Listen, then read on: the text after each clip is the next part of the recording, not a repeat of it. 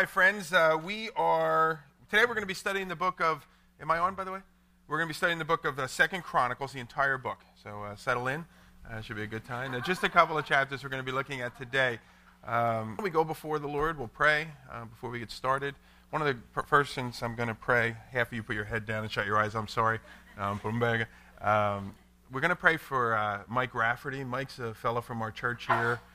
Mid-30s, who was in an accident with work on earlier in the week, and he got injured at work. He works construction. He got injured at work. He went into the hospital, broke his leg, broke his kneecap, and had to go into a somewhat of an emergency surgery as well on Thursday or so.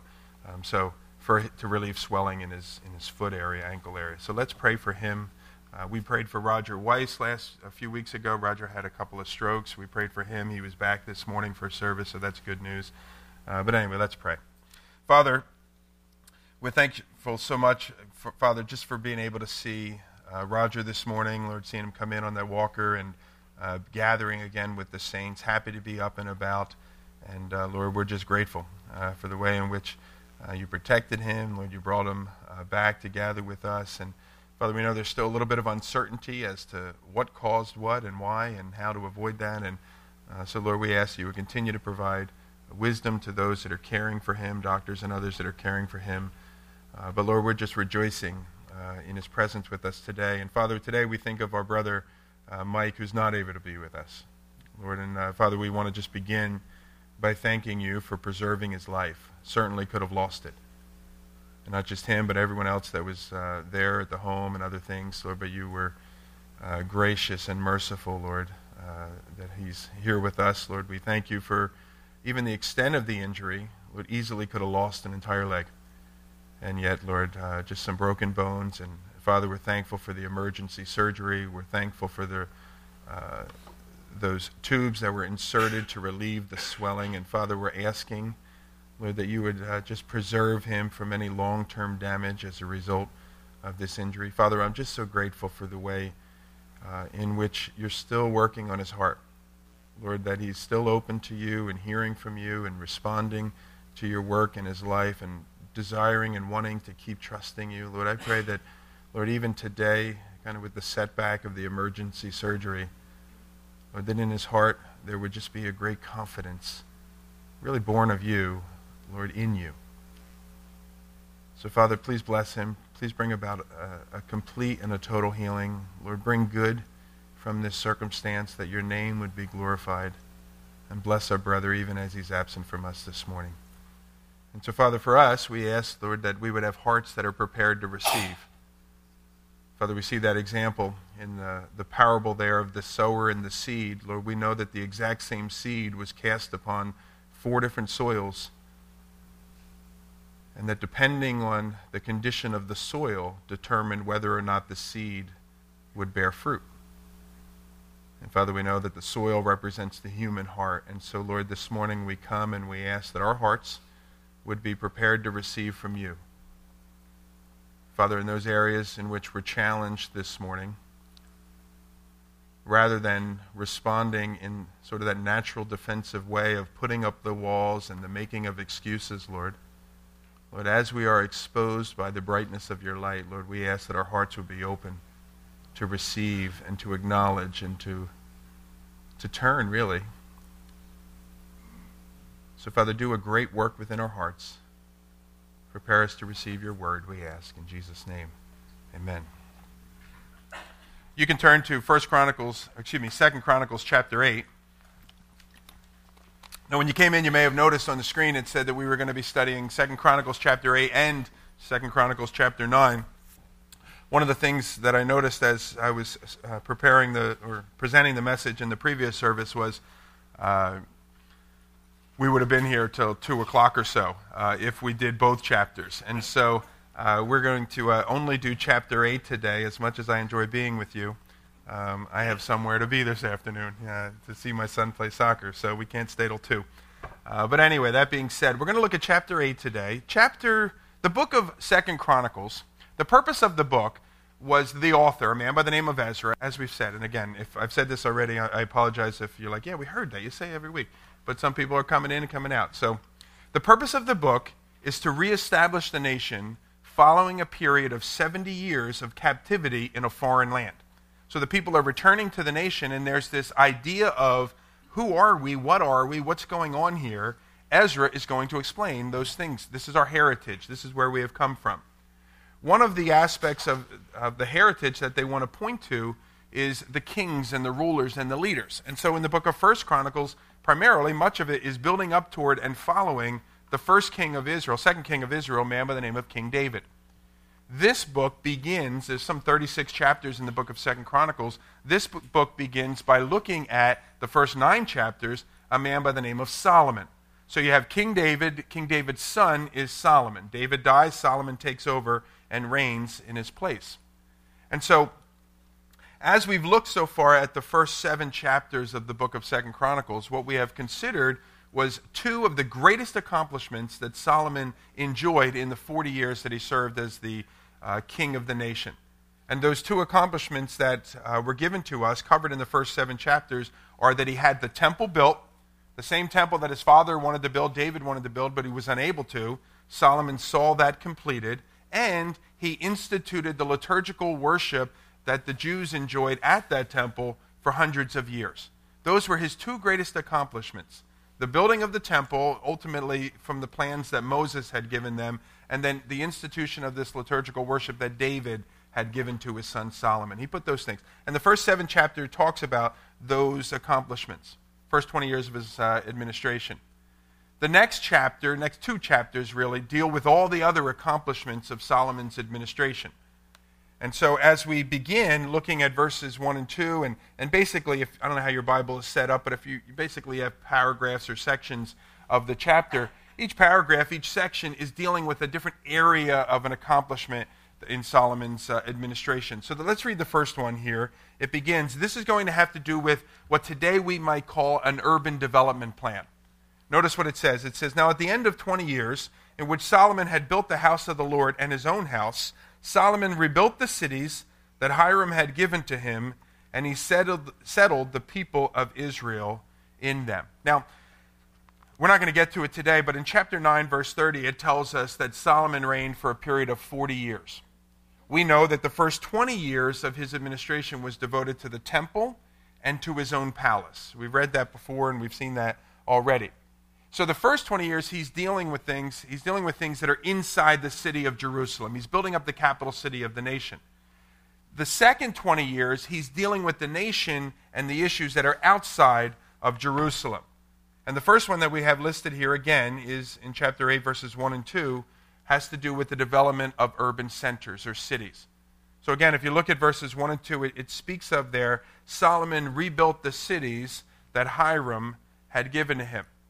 Now, if you were with us earlier on in our study of this book, you may recall that Hiram was the king of Tyre. Tyre is a city, a nation, if you will, that is located today north of Israel in what is called Lebanon. You've heard that on the news or whatever. Just off of the coast of Lebanon was the city and the kingdom of Tyre. And this is where Hiram comes from. Hiram was a good friend of David. He was an ally, but he was also a good friend. He seems to not be as friendly with Solomon, but he's an ally with Solomon. So that relationship, that political alliance, continues on past David's life and administration and into the next kingdom here with Solomon as well. And so here we have record that Hiram had given Solomon these cities, and that Solomon then goes and he rebuilds, or he builds these particular cities. Now, if you're familiar with the parallel passages, and again, remember, the book of 1st and 2nd Chronicles, many of the stories that are found in those 2 books are also found in the book of 2nd Samuel and the book of 1st Kings. And, you're kind of reading, you're like, why is this in here twice? And again, as I mentioned previously, the concept or the idea is one was written from the perspective of the kings of Judah, that's the books of Chronicles, and the other was written from the perspective of the kings of Israel, and that's the book of 1 Kings, and so on. But if you read the parallel passage that is found there in 1 Kings chapter 9, you come across what is an apparent contradiction. Because here what we read is that it says that Hiram gave to Solomon a group of cities. But look at 1 Kings chapter 9:10. It says, now at the end of 20 years, when Solomon had built the 2 houses, the house of the Lord and the king's house, that King Solomon then gave Hiram 20 cities in the land of Galilee. So the one is saying Hiram gave cities, the other is saying that Solomon gave cities. But let me just keep reading the passage here. It says, "Then Hiram went from Tyre to see the cities which Solomon had given him, but they did not please him. And so he said, 'What kind of cities are these which you have given me, my brother?' And he called them the land of Kabul, as they are to this day." Now, the word Kabul means, or could be translated, good for nothing. So Hiram wasn't too impressed with Solomon's gift. Essentially, he's saying something like, "Hey, what's up with this gift you give me? You give me your junk? I don't want your junk. Take it back, with you." So 1 Kings says that Solomon gave Hiram the city. 2 Chronicles says Hiram gave Solomon the cities. Which one is it? Well, we don't know necessarily, but a way that we might be able to interpret this apparent discrepancy, one, could be we're talking about different cities altogether. So that could be one thing. But another way that we might be able to interpret it, seems a reasonable explanation to me, is that Solomon gave these cities to Hiram. Hiram looks at it and was like, "I don't want this. You take it. I don't want it back." And he gives it back to Solomon, and then Solomon says, "All right, fine." And then Solomon goes and rebuilds those particular cities. And that would sort of deal with the idea that Solomon gave it, Hiram gave it, who gave it, who cares? I guess you might say as well. Whatever the scenario is, the chronicler's point is this: to draw attention to this program of urban development that Solomon undertook during his reign. Okay, so Solomon here is rebuilding these cities, 20 cities. The general idea of building a city in that day, the first thing you would have to do is find a source of water. Very important, obviously. The second thing, you would build a wall around that. So it might be a hewn-out cistern. A cistern is something that can collect water, and you would build a very large hewn-out cistern. We see some of them when we go on our trips to Israel. The other might be you'd find a brook of some sorts or a river of some sorts and build a city sort of around that. But you needed to have that source of water. And then you would build the wall around that as your system of security. After those two things are done, then you can develop the inside of the city. And you can build the buildings and the roads and all that other stuff that would come with it. So Solomon here, these 20 cities, urban development. Continuing on, look at verse 3. In verse 3 it says that Solomon went to Hamath Zobah and he took it. This is the only reference we have to a war during the reign and the administration of King Solomon. We read a lot of examples of it during David's reign, but not so during Solomon's reign. Only record we have of a battle during his reign. Now, as far as Hamath Zobah is concerned, in chapter 7 of this same book, in verse 8 of the chapter, it says, "At that time Solomon kept the feast 7 days, and all Israel with him, a very great congregation, from the entrance of Hamath to the brook of Egypt." So we're talking about the same place, and notice it's referred to as the entrance of Hamath. Okay? Just contextually, just so you understand this, the reason for those words there, from the entrance of Hamath to the brook of Egypt, they're trying to define the parameters of the nation of Israel. So we might say from sea to shining sea, or something like that, or perhaps sing it. Sea to shining sea, the parameters from this ocean to that ocean. For them, from the entrance of Hamath was kind of the northernmost border, and then all the way down the bottom, the brook of Egypt. Not the Nile River, but the brook of Egypt would be the southern border. And so they're defining the parameters of the nation there, defining the parameters of the nation. Notice, though, in 2 Kings chapter 14, it speaks of a fellow by the name of Jeroboam. Jeroboam replaced King Solomon. And notice what it reads there. It says, that's Jeroboam, he restored the territory of Israel from the entrance of Hamath to the sea of the Arabah, according to the word of the Lord God of Israel. So the point that I bring this up, and there's a number of examples where the entrance of Hamath, or Hamath itself, comes up in the scripture. The reason why I bring it up in the context of what we're looking at now is because it becomes pretty clear that it was a disputed city. It was sort of a border town, which this generation belongs to these people, but that generation belongs to those. And it's sort of going back and forth in who is controlling it. And it seems that what is occurring here in our passage is that Solomon now is restoring the land of this Hamath Zobah. He's restoring it back to Israel after a period of where it had switched hands. That's what seems to be going on here. Anyway, that's Hamath Zobah. Look at verse 4 and following. In verse 4 and following, we're going to read about a place called Tadmor, as well as a bunch of storage cities, and then also this upper and lower Beth Horon. I'll read the verses. It says, "And Solomon built Tadmor in the wilderness, and all the store cities that he built in Hamath. He also built upper Beth Horon and lower Beth Horon, fortified cities with walls, gates, and bars.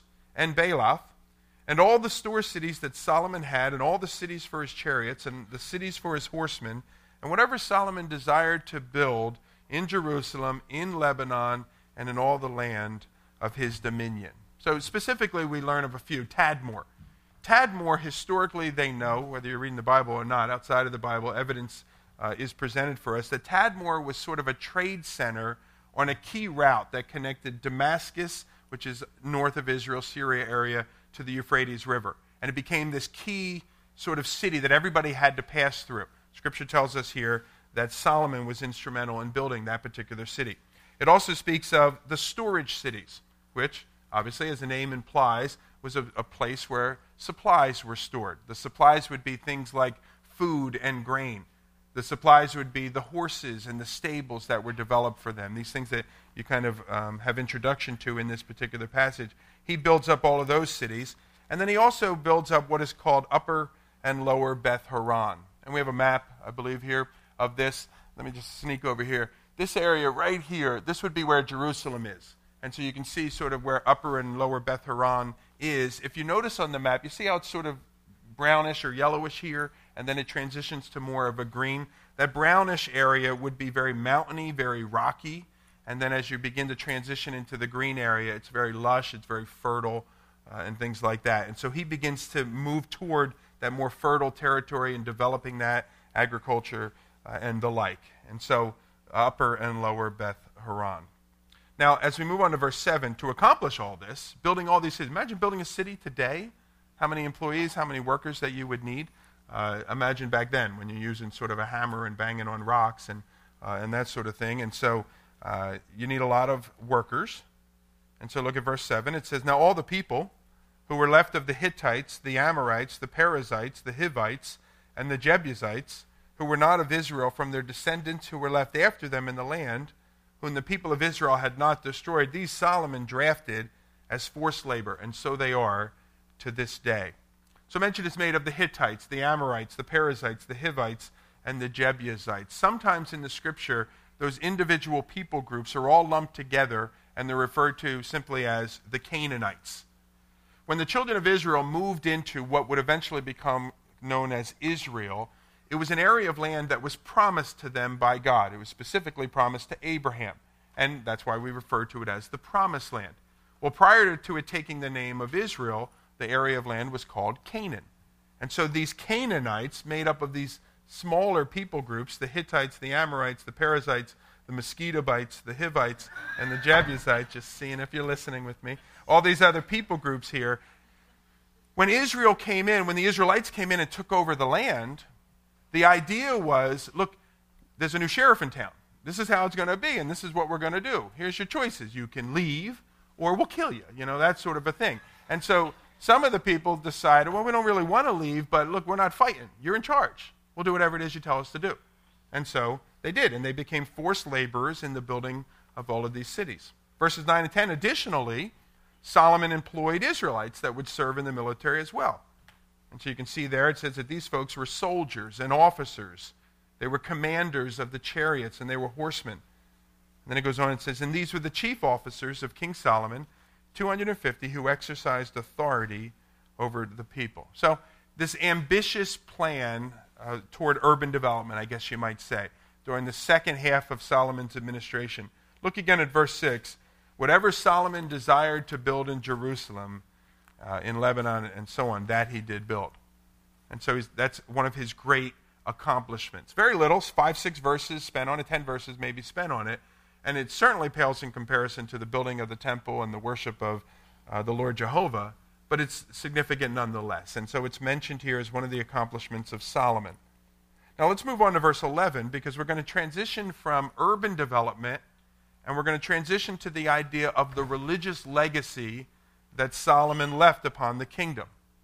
And again, remember, the purpose of this book is to point out the accomplishments of King David and Solomon. Not every story of the lives of King David and Solomon are shared. And in fact, many of the negative events of their lives in the books of 1st and 2nd Chronicles are omitted for us. We would have no idea if they weren't told in the other books, 1 Kings, Samuel, and so on. So many of those events are omitted. The only reason some of the negative events are listed in 1st and 2nd Chronicles are if they have some sort of a bearing on some greater accomplishment a little bit later on. So you may recall in 1 Chronicles chapter 21, we learned that David insisted on taking a census of the people. Again and again, people were telling him, not a good idea, don't do this, don't sin in this way and doing this sort of thing. But David insisted, I'm taking a census. And it was a great judgment that came upon the nation of Israel as a result of that particular census. That story is told for us in the book of 1st Chronicles. And you might say, well, why? That's a failure. Why would you put that in there if you're only going to put his accomplishments? Because the result of that mistake, that sin in his life, was the purchasing of the threshing floor of Ornan. And it's on the threshing floor of Ornan that the judgment was stopped, and it's in that very place that the temple was built. And the author of the book had to talk about the temple. How do you get that property of land? When did that all came about? So you had to include information about David's decision to take the census. That's the only reason why that failure is there, is to talk about some more significant accomplishment down the line. And so beginning in verse 11, we are reading of one of the negatives, it's mentioned, of Solomon's life. And so we'll start there, and it says, Now Solomon brought Pharaoh's daughter up from the city of David to the house that he had built for her. For he said, My wife shall not live in the house of David, king of Israel, for the places to which the ark of the Lord have come are holy. And it continues, and it says, And Solomon offered up burnt offerings to the Lord on the altar of the Lord that he had built before the vestibule, as the duty of each day required, offering according to the commandment of Moses for the Sabbaths, the new moons, and the 3 annual feasts, the Feast of Unleavened Bread, the Feast of Weeks, and the Feast of Booths. According to the ruling of David his father, he appointed the division of the priests for their service, and the Levites for their offices of praise and ministry before the priest, as the duty of each day required, and the gatekeepers in their divisions at each gate. For so David the man of God had commanded. And they did not turn aside from what the king had commanded the priests and Levites concerning any matter and concerning the treasuries. Thus was accomplished all the work of Solomon from the day that the foundation of the house of the Lord was laid until it was finished, so the house of the Lord was completed. So verse 11. Verse 11 speaks of Solomon's marriage to the daughter of Pharaoh. If you're familiar with the life of Solomon, then you know, you already know, that Solomon was married to over 700 women. And the passage also, Scripture also says that in addition to those 700 marriages, that he also took an additional 300 concubines, essentially wives as well. So he marries himself to 1,000 different women. One of those women is mentioned here. It's mentioned here, and it's the daughter of Pharaoh. Now, nothing is said about this, positive or negative, in this passage. It just simply states the facts, ma'am, as that fella did from that TV show. I forget who. Who? Dragnet. There you go. Who's the fella? Friday. Joe Friday. There you go. So it just simply says the facts. One of the things that Solomon began to undertake was the idea of marriages for political expediency, alliances through marriages. It was a very common practice around the world at that time, but it was not something that the nation of Israel was supposed to do. But Solomon did it. And so here we have an example where Solomon marries the king's daughter, the Pharaoh's daughter, from Egypt. And he brings her to his kingdom. The general idea is this, it's pretty hard for a rival king to come and attack the nation where his little girl is the queen. And so he makes 1,000 political alliances, it seems here. And again, nothing is said positive or negative about it in this particular place, because that's not the chronicler's point. He's not kind of going down this track to point out this mistake that Solomon made in his life. Again, his point of verses, 11 through 16, it's moving away from urban development, and it's to talk about Solomon's religious legacy. You see, one of Solomon's greatest accomplishments was that he got the temple up and running, and he instituted this liturgical practice of worship that his father David had received from the Lord. And so the reason why it's mentioned in that one verse that he married this foreign woman with these foreign gods is so that it can get to the second half of that sentence where it says that, but he did not bring her into his house, and he put her in her own house, and that sort of thing. Because he's trying to establish that despite the fact that he went down this path, that he continued to make sure that the temple worship was kept holy. So silence on Solomon's marriage should not be construed as acceptance. Deuteronomy 17:17 is very clear on how Solomon failed here. 17:17 says, neither shall he, this is a passage, by the way, it's not some like vague passage, maybe it applies to me, I'm not sure. It says, the day's going to come when you're going to get a king, and when you do, he shall not, notice, accumulate or multiply wives for himself, lest his heart be turned away. I would say 1,000 wives is certainly multiplication. All right, and he is accumulating a lot of women there. It also says in Deuteronomy 7, a few chapters earlier, it says in Deuteronomy 7, in addition to not accumulating wives, that they were not to intermarry with foreign women as well.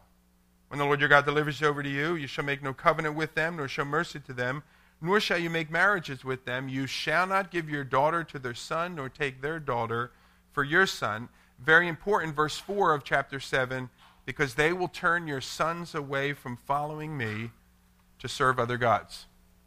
You see, the reason for both of these commands, not to intermarry with women that are worshiping other gods or men that are worshiping other gods, and not to accumulate their wives, in both instances, the reasons for that command is because God knows that their hearts would be turned away, and they would begin to go down some path.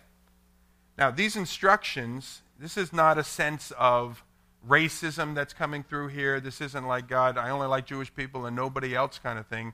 God has a clear plan in the Scripture for how non-Jews can come to the faith as well. They would be called in the Scripture proselytes. And the procedure is very clear of how a person can become a proselyte if they were interested in the faith, the Jewish faith that is being presented to them. But the Scripture is very clear. You don't marry them first and then hope they convert later on, but that you bring them into the faith, and then when they have adopted that faith for themselves, then you can go ahead and marry those proselytes. And we read the book, for instance, of Ruth and the story of Boaz, some of our favorite stories in the Scripture, where Ruth is a foreign woman, a Moabite woman, who becomes a proselyte, comes to faith, and she is even in the genealogy of the Lord Jesus.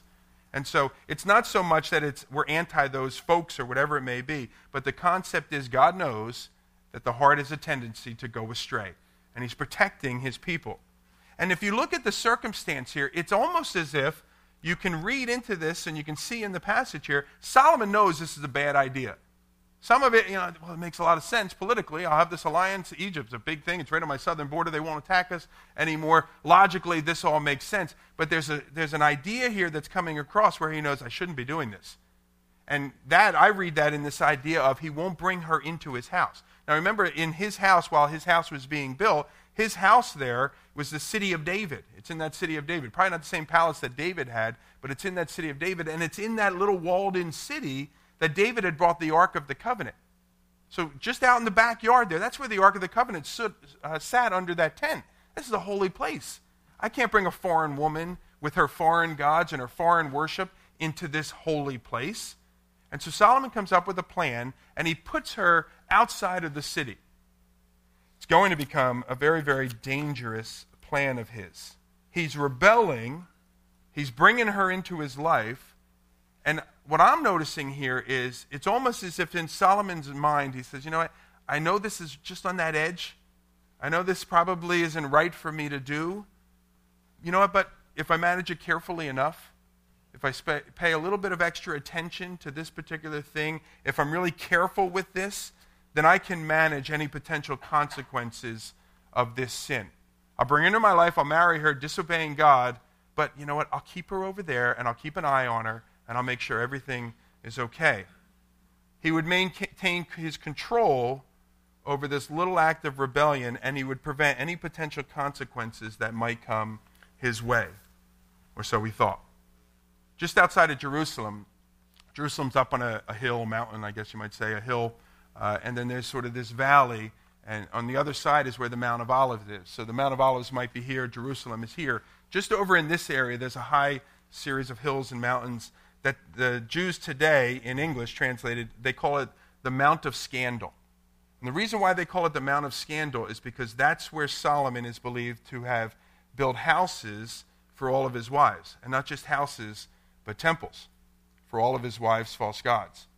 And it's in those places that Solomon, the king of Israel, the man who introduced, if you will, temple worship to the people of Israel, The fellow who on the day they dedicated the temple fell down on his knees in front of hundreds of thousands of people and worshiped the Lord and exhorted the people to worship the Lord.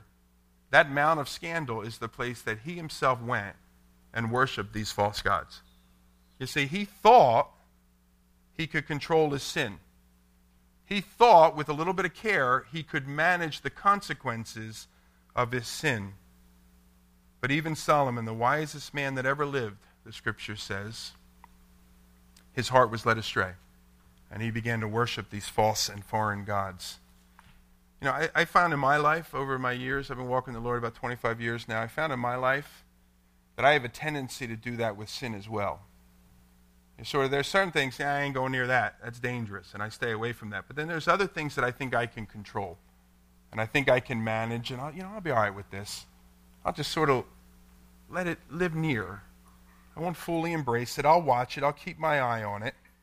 I got it under control. And then we begin to rationalize, me and perhaps you as well, begin to rationalize. We say, you know what, I know I shouldn't be watching this, but when it gets really bad, I'll turn it off at that point. Or maybe we say something like, you know what, I know I shouldn't go to that particular place. I know what that place, what effect that has on who I am and what's going on in my heart. But I'll just be careful not to do this or that. Some of us, it has nothing really to do with actions. It's just a matter of what's going on inside. And so how many of us have said, you know what, I know there's a little bit of bitterness going on in there in my heart, a little bit of unforgiveness, and I know I should put that away because I know that it can have the effect of gaining my entire heart and enslaving me to it. But I'll just sort of let it hang around in there a little bit. I'll keep an eye on it. I'll make sure it doesn't get out of hand. You know, if you think about sin personified for a moment, all right? So try to picture a guy coming to your door and his name is sin. The problem with sin is that he's not satisfied with just a little. And so the idea is, well, here, take this, and now go away. Well, he's not going to go away. And you give him a little, he's going to want more. It always wants more. I remember reading to my children when they were young, particularly my daughter Hopi, the book, If You Give a Mouse a Cookie. Anybody read that book? I can't tell you how many times I've read that book. If You Give a Mouse a Cookie. And the idea, I don't have to explain the book to you here, is, but once sin gets its foot in your door, it will seek to be the master of your home. It happens again and again. We see it in the scripture, and many of us, we could call attention to people that we know in our lives, people that have influenced in our lives, people that we look to and say, man, there's a godly man, a godly woman, but they gave in to a little bit of sin here and a little bit of sin there, and the next thing you know, it enslaved them, and it took them down. The Apostle Paul, he instructed believers, this is in the New Testament, it's in the book of Romans, and he said, make no provision for the flesh. Now, the term flesh there is used, and the term is used to describe our sinful nature. That aspect of who we are. So I'm a follower of Christ. I've been a follower of Christ seriously, I guess, first 8 months or so, I was sort of like, yeah, okay, whatever. But after that first year or so, then I was really like, all right, Lord, where you're going, I want to go with you. So I've been a follower of the Lord for 20-some years, 24 years or so, and I love the Lord. But despite that there's an aspect of me that really wants to walk with him and know him and deal with areas of sin in my life, there's another aspect of who I am that shocks me, that surprises me all the time, that says, you know what, do this and go down that path and do these particular things. It's a part of myself that is prone towards sin. And Paul's instructions to us, to the Romans, when he says make no provision for the flesh, his instructions are, going back to the door analogy, is don't open the door. The bell may ring, you know what? Don't go check and see who's there. The guy may knock and knock and knock. Don't crack the door to peek out, because when you do, he's going to get a foot in, and if he gets a foot in, soon enough the whole body is going to be in. So if he's knocking and knocking and knocking, then go put your headphones on and go to another part of the house so you can't hear the knocking. Don't open the door, he says. Make no provision for the flesh. A little bit in a different book, Paul's writing to the believers in Galatia, in the book of Galatians, and he addresses how we are to treat our sinful nature. And it's certainly not put it on a hill just outside of your home. The way we're to treat our sinful natures, he says, but I say unto you, walk by the Spirit, and you will not gratify the desires of the flesh. For the desires of the flesh are against the Spirit, and the desires of the Spirit are against the flesh. They are opposed to one another to keep you from doing the things you want to do. But if you are led by the Spirit, you're not under the law. And then notice these words, and those who belong to Christ Jesus have crucified the flesh with its passions and its desires. You don't put it on a hill. You don't crack the door. You make no provision for it. Or, to use this example here, you crucify it, you kill it. If only Solomon had realized that righteousness and sin were at war with one another. Many of you are familiar with Chuck Colson. Chuck Colson was a great man of God, loved the Lord. Chuck Colson died this last year. I read a number of his books. I love them, his books. Chuck Colson used to work for Richard Nixon during the era of the Watergate scandal. Chuck Colson was known as the hatchet man. It was his job to go in and to destroy, not kill, but to destroy the political opponents of Richard Nixon. And Chuck Colson, he had involvement in the Watergate scandal, which was ultimately to destroy the political opponents of the president. Chuck Colson eventually spent about a year or so in jail for his involvement in that particular scandal. And just before he went into jail, because it takes a process and so on, but just before he went into jail, Chuck Colson gave his life to Christ. And he became, just as his autobiography says, he became a born again, that's the name of the book, believer in Jesus. Nobody believed him. They thought it was one of those like death row conversion sort of things, and nobody believed him. But it was while he was in prison during that 10 months, and he tells a story that he could have taken all sorts of plea bargains and sort of blamed it on other people and gotten away with it because they didn't really care about him. They wanted the higher-ups. And he said his conviction was, you know what, I need to answer for what I did. And so he went to jail. But it was during that year or so in jail that God burdened his heart for prisoners and their families and all of those that are affected by having to spend time in jail. And so he formed Prison Fellowship, probably the greatest prison ministry in the world today. He formed that ministry, and it continues on even after his death. Well, Chuck Colson wrote a book. It's called Kingdoms in Conflict. I don't think it's in production anymore, but you could probably pick one up used or something like that. It's a great book, pretty thick book, Kingdoms in Conflict. And the whole premise of the book, the whole idea of the book is this, that every one of us lives with two kingdoms inside of us, two kingdoms that are fighting with one another, righteousness and sin. And in order for us to win that battle, the decisions that we need to make, if only Solomon had read that book, if only Solomon had applied this idea that, you know what, I can't play with sin. I can't make any provision for sin because eventually sin will win out. You remember in 2 Chronicles 7 that God promised Solomon that he would bless him as long as he continued to walk before him as David his father did. But then that same promise continues on, and in verse 19, God continues, he says, but if you turn aside and you forsake my statutes and my commandments that I've set before you, and you go and serve and worship other gods, then these are the consequences. And you can read the context of the passage there for the consequences that are given. How much do you want to bet in that little conversation with the Lord that Solomon either thought or actually did stop the Lord? And he said, what? God, I would never go serve other gods. Didn't you just see me? I was up there on the altar. I fell down on the platform. I was worshiping. I exhorted hundreds of thousands of people that had gathered. I spent all of this money. I spent all of this time. I built this temple. God, you don't need to tell me. I will never go worship and serve some other god. But he did. Most of us, many of us in this room today, we could make a declarative statement, I would never go down that path. I would never do that thing.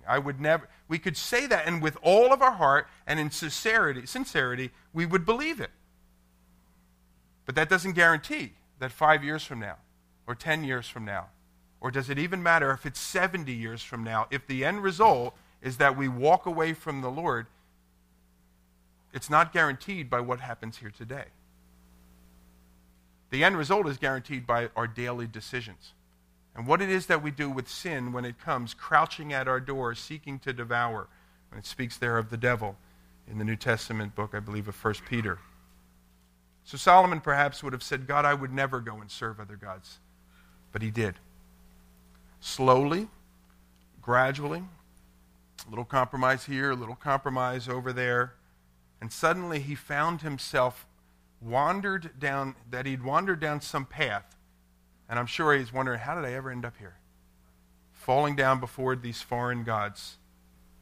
Now, it's important that a distinction is made here. When I'm talking about sin, in this instance, this context of things, I'm not talking about you're driving down the road, somebody cuts you off, and you give them one. Hey, what's the matter with you, you dummy? Or something like that. I'm not talking about those instances. I'm not talking about you drop something and a curse comes out or something like that, and immediately you're like, oh my gosh, I can't believe, what am I doing? And there's that immediate repentance for that particular thing, or the immediate realization, it just sort of came and it just sort of happened. That's our sinful nature. That's what Paul, again, describes in Romans 7. The things I don't want to do, I do. The things I do want to do, I don't. What kind of a person am I? He would say. What I'm talking about is those willful decisions towards sin. Those times where you have time to think about it. You have time to do the wedding planning. You're out with your wife looking at dresses, or your fiance looking. You have all the time in the world to make that particular decision. And all of the time, the Spirit, if you will, is saying, I like this. Not a good idea, the direction that you're going. But you rebel anyway. And you compromise. That's the type of sin that I'm referring to. And the Scripture is clear. Don't compromise with that sort of rebellion. And don't make the mistake of thinking that you can manage it. I'll keep an eye on it. It'll be okay. Just a little is fine. Because the idea is you crack that door a little, and sin steps in, and soon sin becomes the master. This is what G. Campbell Morgan said in his book, Life Applications from Every Chapter of the Bible. I'd encourage you to get it. If you're doing your daily Bible reading, sometimes you read a chapter and you're like, I could have probably done without that chapter. You might think, I didn't get anything out of it. This book is a fantastic resource to just sort of prime that pump a little bit of what God might want to say to you through every chapter of the Bible. But anyway, he says this. He says, to tolerate wrong in any degree is ultimately to become its slave. To build a house for Pharaoh's daughter outside the holy city is to open the gates of the city sooner or later to Pharaoh's gods. Sin is deceptive, and we can think we're its master when in reality we're the ones that end up enslaved. Let me make just one final point about sin and about compromise. As the context of this particular passage points out, Solomon's decision to disobey and to take this foreign wife, in the immediate, things continued just as they had before. Look at verse 12. It says that burnt offerings continued to be offered. If you look at verse 13, it says that the annual feast continued to occur. If you look at verse 14, it says that the division of the priests, they continue to come and they gather. And the gatekeepers and the worship leaders, the Levites, all the others, they come and they do what they're supposed to do. Everything continued on as it had before. Solomon made this decision against his better judgment. He married this woman anyway. He thought he could manage it and control it. And hey, look around. Everything's going on like it was before. Maybe I got away with it. Maybe God doesn't really care as much as Moses seemed to indicate that he would care about this particular thing. Sometimes perhaps we're tempted to think similarly. That because no immediate repercussions occurred, that I guess it's not really sin at all. Well, we need to be careful with that sort of thinking, because just because the repercussions are not immediate, it doesn't necessarily mean that they're not going to come. In Galatians chapter 6, it says, do not be deceived. God is not mocked. For whatever one sows, that will he also reap. For the one who sows to his flesh will of the flesh reap corruption, but the one who sows to the Spirit will from the Spirit reap eternal life. This decision that Solomon makes to take a foreign wife with her foreign gods, it planted a seed on that day. And that seed went down into the soil of Solomon's heart, which eventually grew to be a plant of personal idolatry that Solomon began to engage in practice. And maybe even more significantly, I'm not sure if you can be more significant than that, but maybe even more significant than it just being sort of this personal area of sin in Solomon's life, it eventually grew, and it wasn't just a plant, but it grew into a whole forest. And the entire nation of Israel was overcome with idolatry and false worship. Again, remember the words, do not be deceived, God is not mocked. Moses' words to the Israelites, I think, should be burned in all of our hearts. And it says, "Behold, you have sinned against the Lord, and be sure of this, your sin will find you out." So just because we don't see the immediate consequences of our sin should not lead us down this path of concluding that I got away with it or God doesn't care anymore. It all works itself out. And this sin of idolatry is ultimately what destroyed the nation of Israel and led them into a period of captivity, the Babylonian captivity. And now finally, verses 17 and 18 of the chapter, the last accomplishment that's sort of listed here. We've looked at his urban development plan. We looked at his legacy, his religious legacy, where the liturgy was implemented there at the temple. But the last here has to do with the idea of international trade. So reading the verses, it says, "When Solomon went to Ezion-Geber and Eloth on the shore of the sea in the land of Edom, and Hiram sent to him by the hand of his servants' ships and servants familiar with the sea, and they went to Ophir, together with the servants of Solomon, and they brought from there 450 talents of gold, and they brought it to King Solomon." Now we know from non-biblical writings of history, Josephus, other places like that, who is sort of a Jewish historian, we know that at this period in Jewish history, that the children of Israel, as many of the nations were petrified by the open sea. So the Sea of Galilee, that's one thing. I can see across, and I see the other area of land that is over there, no big deal. But the open sea and the ocean, and how far does that go? Well, the children of Israel, amongst others, people of that day, they were fearful of it. But Solomon wasn't fearful of it. He knew, you're not going to fall off the edge of it or something like that. Somehow he knew as the wisest man on the earth. And so he then undertakes this idea. He joins up with this guy Hiram again, and they form this merchant navy, this traveling business group of merchants on the sea that would begin to trade with nations and kingdoms all over the world. One is specifically listed there. It's this place that is called Ophir. Ophir is believed by scholars to be the land of India today. And so if you remember your map from junior high geography class, you know that Israel is there north of Africa on sort of the coast of the Mediterranean.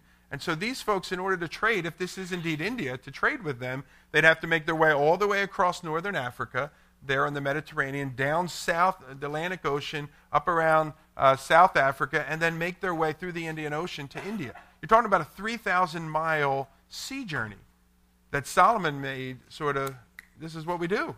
Normal, I can't think of the expression, something with your hat, anyhow. But just sort of this normal thing that happens every day.